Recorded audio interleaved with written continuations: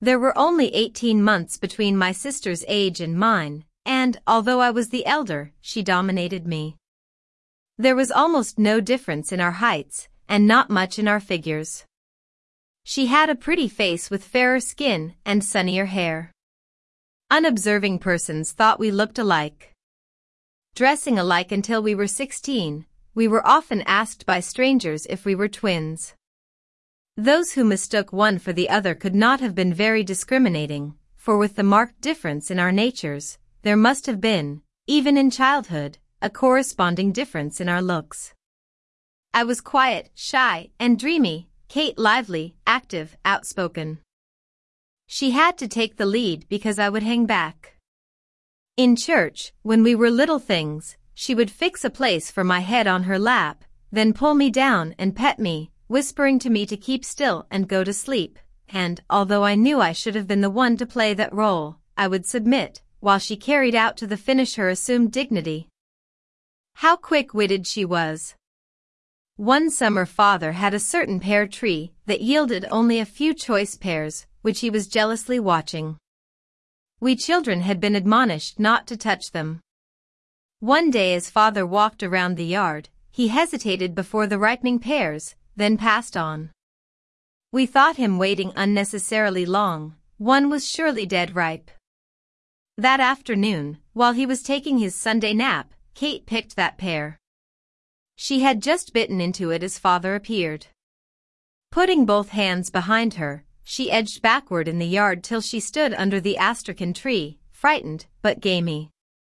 "Catherine, come here," father called sternly. She came slowly, hands behind her and mouth full of the big bite she was vainly trying to swallow. "What have you in your mouth?" A gulp, and she said, "Nothing," opening wide her little mouth.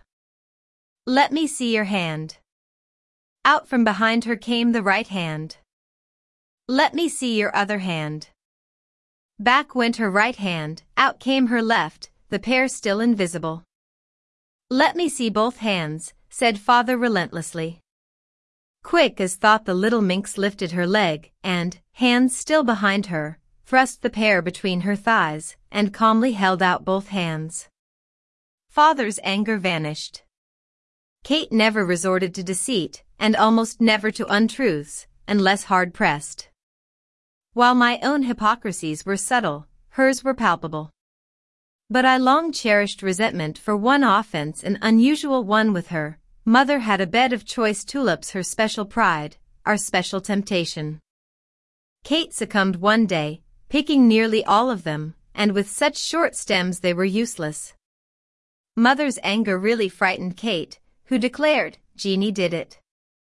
Though denying it, I probably acted guilty, for mother believed her. I always blushed and looked the culprit in school if a general accusation was made, and if anyone rapped on the door and asked if a certain article had been found, I used to feel so uncomfortable it is a wonder I was not accused of having stolen it, self-conscious little snip that I was. To punish me for my supposed falsehood, mother put red pepper on my tongue, a practice which a cousin had told her that she followed with her children. It was terrible, and was all the worse because I was innocent, though I've no doubt it was good for me, for I was more given to prevarication than was sister. My tendency to exaggerate was the cause of my fibs. They were usually harmless ones. Facts never seemed startling enough. I liked to embellish them. Then, too, I was always making mistakes about quantities or anything with figures or distances, and some of my misstatements should be set down to this weakness rather than to deliberate deception. In this very matter, years after, when speaking of this red pepper punishment, I used to say that my mother put a teaspoonful of red pepper on my tongue. I can't remember that anyone ever questioned or corrected the statement. I probably told it mostly to children. It is only within a few years that, telling the story again, my own common sense, so late to develop, showed me that that must have been a gross exaggeration. A teaspoonful of cayenne pepper on a child's tongue. The red pepper had punished one lie that had never been told, but had given rise to one that I had gone on repeating until at last I had sense enough to see that it was too preposterous to be believed. Similarly in the matter of my weight, I had heard it mentioned it was probably 50 pounds, but with my usual inaccuracy for figures I solemnly protested that I weighed 5 pounds, standing my ground even when corrected, till the absurdity of it was shown me.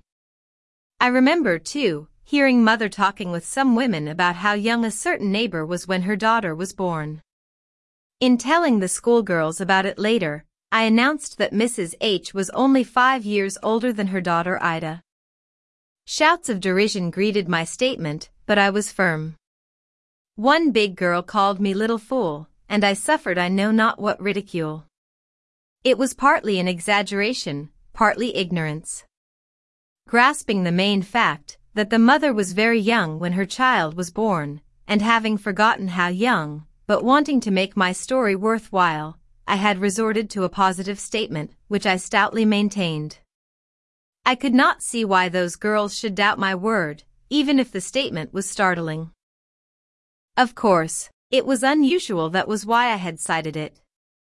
I have a fellow feeling for the Vassar student who, when asked by the resident woman physician what her paternal grandfather died of, and not knowing, but wishing not to seem ignorant, said, I think he died in infancy. For years I was not a little given to reporting bright things people might have said, as though they had said them. It was such fun to embellish commonplace events and comments with additions of my own. Whenever I would tell these untruths I always had a queer feeling, almost of disappointment, to find that nothing happened to me, that no one questioned them, and that everything went on just as before the lie had slipped off my tongue.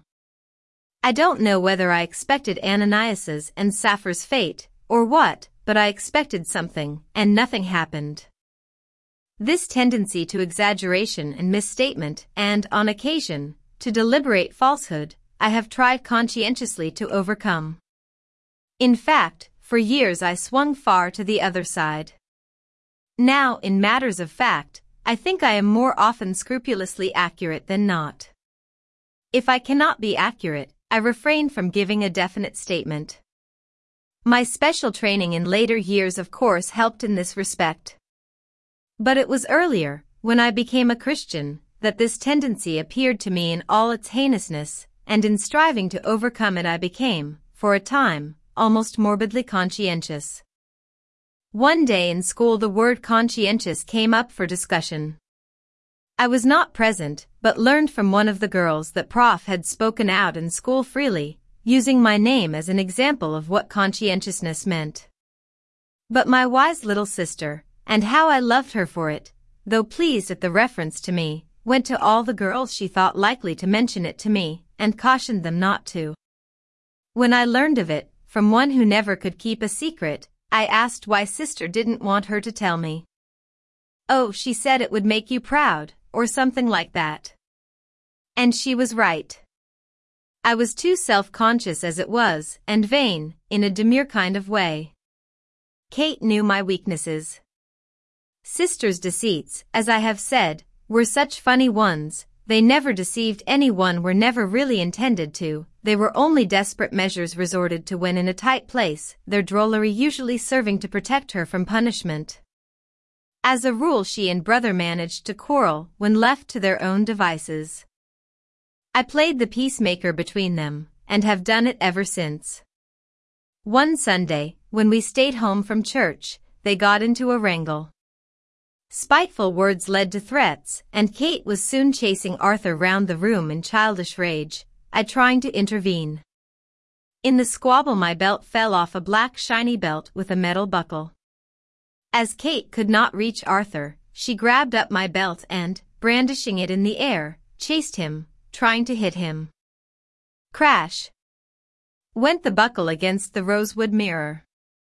When father and mother came home, and saw that crack in the mirror, they saw also 3 guilty apprehensive children.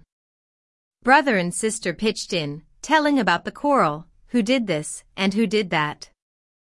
I don't care about who started it, or who kept it up, said father, I want to know who broke that looking glass. The one to blame for that will be punished. Jeannie is to blame for it, Kate promptly rejoined. Father looked at me in surprise, Arthur opened his mouth in wonderment, while I stood dumb and guilty, looking beyond question. Then Kate added, "Arthur hit me, and I chased him with the belt, and the buckle broke the glass, and it was Jeannie's belt buckle. She escaped punishment." We had fewer playthings than children have nowadays, but for that very reason they meant more to us. I had but 2 dolls in my childhood, and one is still living, I was about to say. One was a leather-head doll, with painted cheeks, black hair, and blue eyes. But in the beginning of her career she met a strange fate. A boy much bigger than I snatched her from me, and bit off her nose before my very eyes. This was one of my earliest griefs. I hated that boy but cherished the noseless doll for many years. Later Kate and I had big wax dolls whose eyes would open and shut, and who would cry when we pressed a little place in the pit of the stomach. We played with them only on state occasions. They were kept up in the front bedroom in a bureau drawer. I saw them a year ago. They had on the same scarlet wool dresses trimmed with narrow black velvet ribbon, but the dresses were moth-eaten and the dolls showed the ravages of time. Occasionally, other relatives joining us, we had a family Christmas tree, perhaps only 4 or 5 in our childhood. But there was always the hope of one, and when there was one, the joy recompensed for the lean years. One Christmas tree at Aunt Lucinda's, at which some Western relatives were present, stands out vividly. The big house overflowing with people, the smell of the dinner preparing, the air of mystery of the elders as they went to and fro to the parlor with various parcels, and then, at last, when the doors swung open and we got that first glimpse of the blessed tree. But how was my joy modified? Making our way, pell-mell, grown-ups and children, in the eagerness to push through, someone bumped against me, driving my nose against the door jamb. I can feel the pain yet, and the blinding tears. Not all the splendor of that tree could drive that pain away. After that, in a way I had of accounting for things, I attributed a slight deflection of my nose to that bump. I recall black walnut workboxes for sister and me and a writing desk for brother as the most elaborate and expensive gifts which as children we ever received. Some years there were no gifts, except new clothing, which never satisfied the craving except once our white moss velvet hats. These made our hearts light as well as our heads. When there were no presents, can one ever forget the bitter disappointment? A trivial gift means so much to an expectant child. All in vain were we told, as we sometimes were in advance, that no gifts could be afforded that year. We never quite gave up hope. But, cruel as was the disappointment, perhaps the discipline was wholesome. One year there were crosses covered with crinkly paper bedecked with wreaths of worsted flowers, and framed in deep rustic frames. What works of art! Almost equal to the hanging basket made of allspice that adorned a cousin's parlor, and to the framed pyramid of hair flowers that hung in our own.